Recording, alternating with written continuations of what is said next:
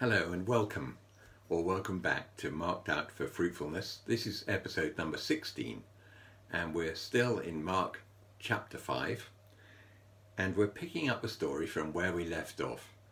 Now you might remember that last time we were introduced to a figure called Jairus, who approaches Jesus, begging him to come and heal his daughter, who's at death's door.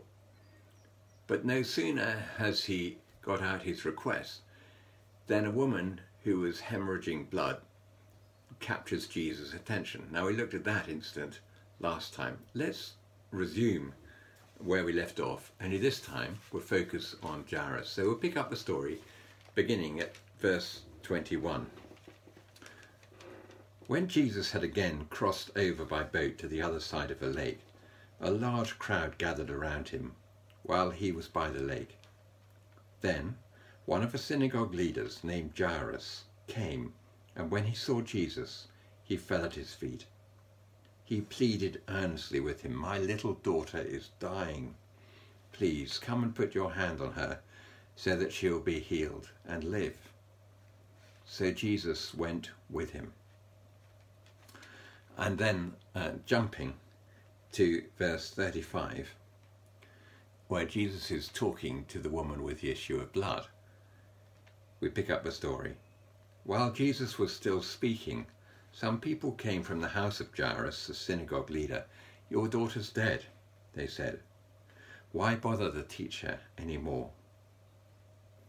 Overhearing what they said, Jesus told him, "Don't be afraid, just believe." He didn't let anyone follow him except Peter, James, and John, the brother of James. When they came to the home of the synagogue leader, Jesus saw a commotion, with people crying and wailing loudly. He went in and said to them, "Why all this commotion and wailing? The child isn't dead but asleep." But they laughed at him. After he put them all out, he took the child's father and mother and the disciples who were with him, and went in where the child was. He took her by the hand and said to her, "Talitha koum," which means, "Little girl, I say to you, get up."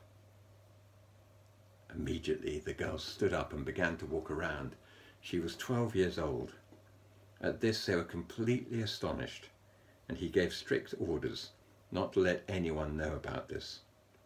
He told them to give her something to eat. There can be few situations that are more heart-rending or desperate than the sickness of a child, particularly when that child is your child. And here we encounter Jairus, knowing that his daughter, as he puts it, is at death's door.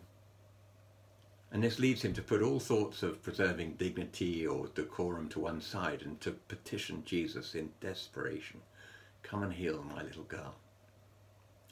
And he must have wondered, mustn't he, in real time, whether by some dreadful misfortune the appearance of that woman with the hemorrhage of blood had sabotaged the chance of Jesus actually getting to his beloved daughter in time. And his worst fears look justified, actually, as someone with absolutely zero pastoral skills says to him, "Your daughter is dead, why bother the teacher anymore?" And Jesus says to him, "Don't be afraid, just believe." Well, actually, I'm helpfully told by a commentary that the tense of what Jesus says renders it more like this: don't be afraid, just go on believing like you are doing. Go on exercising that kind of faith that has led you to seek me out and ask me to come and heal your daughter, and it will be okay. And so the story plays out, and Peter, James, and John, and Jairus, and Jairus' wife go to the room, and what a marvellous ending. "Little girl, I say to you, get up," and she does. Quite why Jesus asks that it's kept secret, really, I haven't a clue, and I don't think anyone else has either. Now, Mark seems to draw attention in these stories, and in the next one, which we'll read in just a minute, on the importance of faith, doesn't he? In verse 34, he said to the woman, "Daughter, your faith has healed you." And in verse 36, he says to Jairus, Don't be afraid, only believe. And it's as if Mark is getting our eyes to focus on this, and it's an emphasis that is reinforced in the passage immediately following, which I'll read now, Mark 6, 1-6, only this time it's the lack of faith which is accentuated. Jesus left there and went to his hometown accompanied by his disciples. And when the Sabbath came, he went to teach in the synagogue, and many who heard were amazed. Where did this man get these things, they asked. What's this wisdom that's been given to him? What are these remarkable miracles he's performing? Isn't this the carpenter? Isn't this Mary's son and the brother of James and Joseph, Judas and Simon? Aren't his sisters here with us? And they took offense at him. Jesus said to them, a prophet is not without honor except in his own town, amongst his relatives and in his own home. And he could not do any miracles there, except lay his hands on a few sick people and heal them. He was amazed at their lack of faith. Now, as you know, this journey through Mark's Gospel that we're doing has in mind how to be more fruitful disciples. And I really don't think we can dodge the issue. What are we to learn from these incidents? What is the connection between faith and healing? Personally, one of the very first and most exciting things that I encountered when I became a Christian, put my life in Jesus' hands in 1980 when I was at Exeter University. I started worshipping in the local church, a tiny little village church in a place called Dunsford, just on the borderline with Dartmoor. And in a little village church, congregation probably never more than 30 people. Every time they had 5 Sundays in a month, which happens a few times a year, there would be, quote unquote, a healing service. And the vicar, who I got to know quite well, quite an elderly man, would invite those who were sick and who wanted God to heal them to come forward and kneel at the altar rail. And I just vividly remember watching him lay his hands on the head of a man who was deaf. And I don't know what he prayed, but in the next ensuing seconds, there was this loud noise as the man took off his hearing aid and slung it under the benches or the pews, because his hearing had come back, and now he was just hearing far, far, far too loud. And that was the first encounter I had, and I think it was a pretty healthy one in every respect, of seeing the power of healing prayer. But over the years since then, I have walked the walk with many, many people who've been sick. And I've come to see this is really quite challenging territory. It's, to my mind anyway, not that straightforward. So what can we learn from these passages? Is it really as simple as when you have faith, healing happens, and when you don't, it doesn't? Is that what Mark's trying to tell us? Well, I said in the last talk, and I probably will say many times, formula hunters keep away.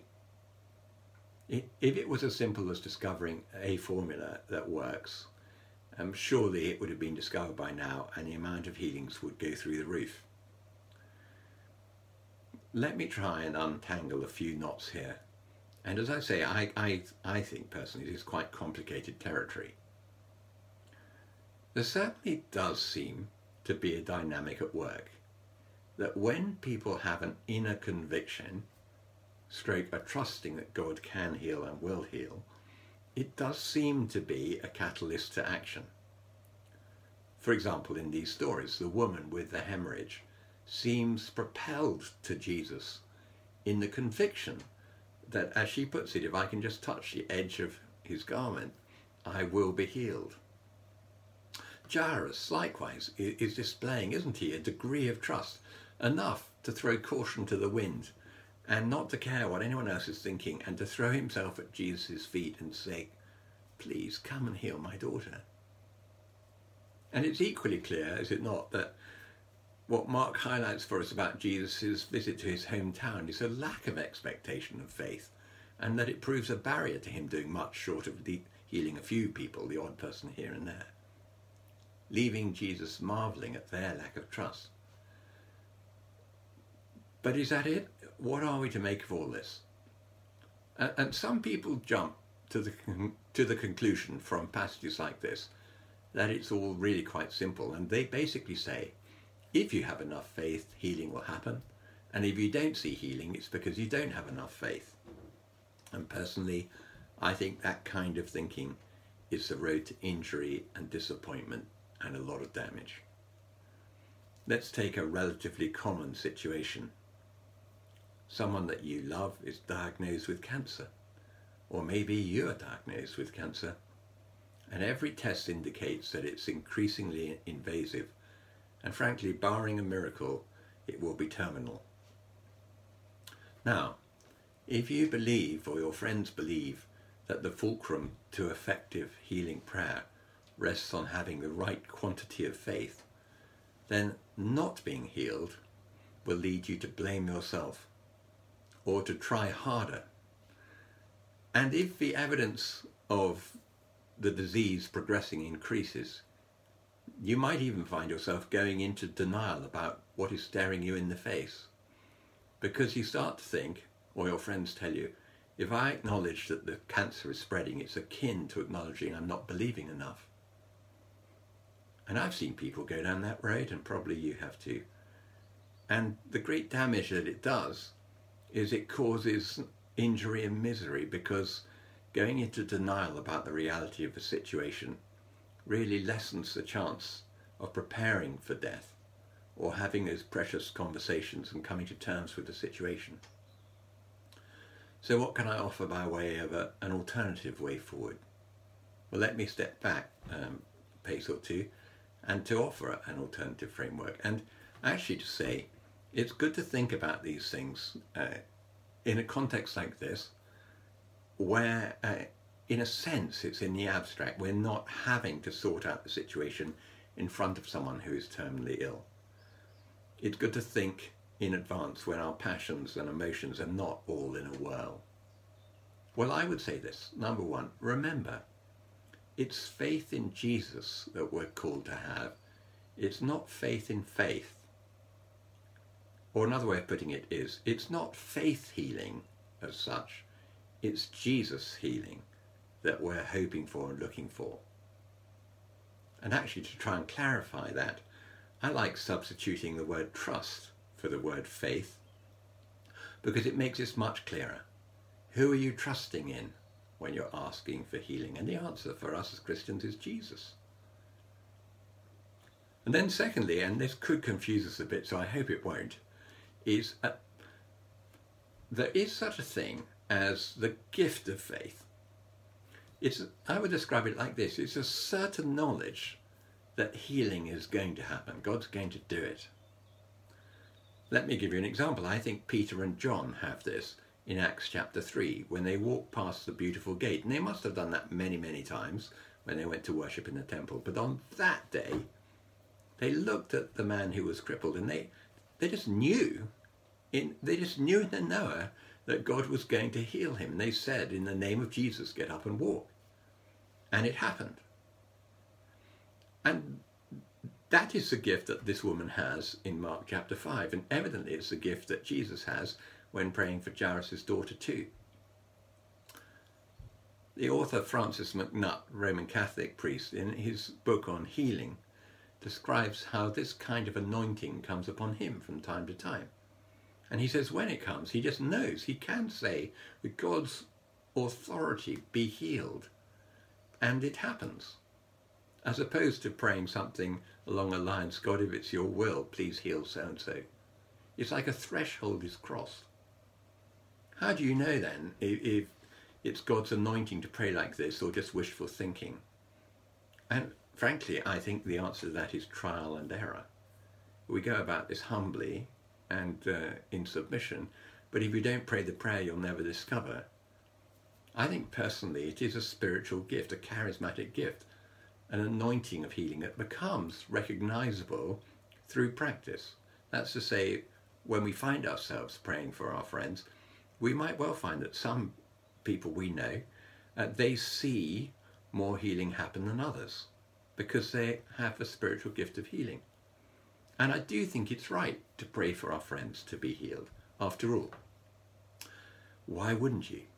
You love them, you care for them, and we're asking Jesus to do it.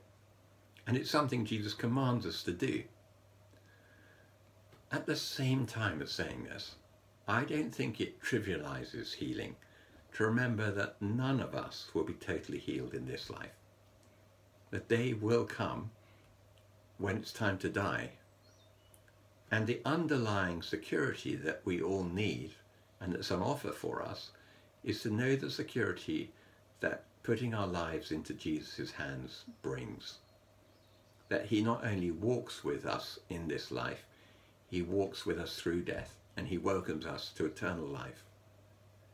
That we shall all die, and we will all appear before the judgment seat of God. But those of us who have asked his forgiveness and pledged him our allegiance in this life, we are forgiven. We are ransomed, healed, restored, forgiven. And we will be with him in eternal life. John 17:3 tells us, this is eternal life, that they know you, the only true God, and Jesus Christ, whom you have sent. And we know that, for sure, we have what's called in technical jargon, assurance of salvation, when we exchange our broken, damaged, sinful lives with the new life that is ours in Jesus Christ. And I think the secure platform from which we pray for our friends and for ourselves to be physically healed in this life is a platform of trusting the Lord, whatever the outcome will be. We're really praying, Sovereign Lord, I'm going to trust you. I'm not going to hide from you my desire for healing. I'm not going to hide from you that I so wish that you would heal my friend X. We know you've got the power to do it, and we know if it's your will, you will do it. And we ask you to, because that's our heart's desire. But it's up to you. Now, some people will think that prayer is too flimsy and not authoritative enough. You may be right. But it does seem a very secure place from which to pray. And if while we're praying, God should give us that wonderful gift of faith, the charismatic gift of just knowing healing is going to happen, well, we should be absolutely thrilled. I'm sure we'll return to this many more times as we continue our journey through Mark. I'm going to give you a couple of questions. What's your best experience of praying for healing or receiving healing prayer? And secondly, what tips would you have for each other as we think about this subject? Enjoy your small group.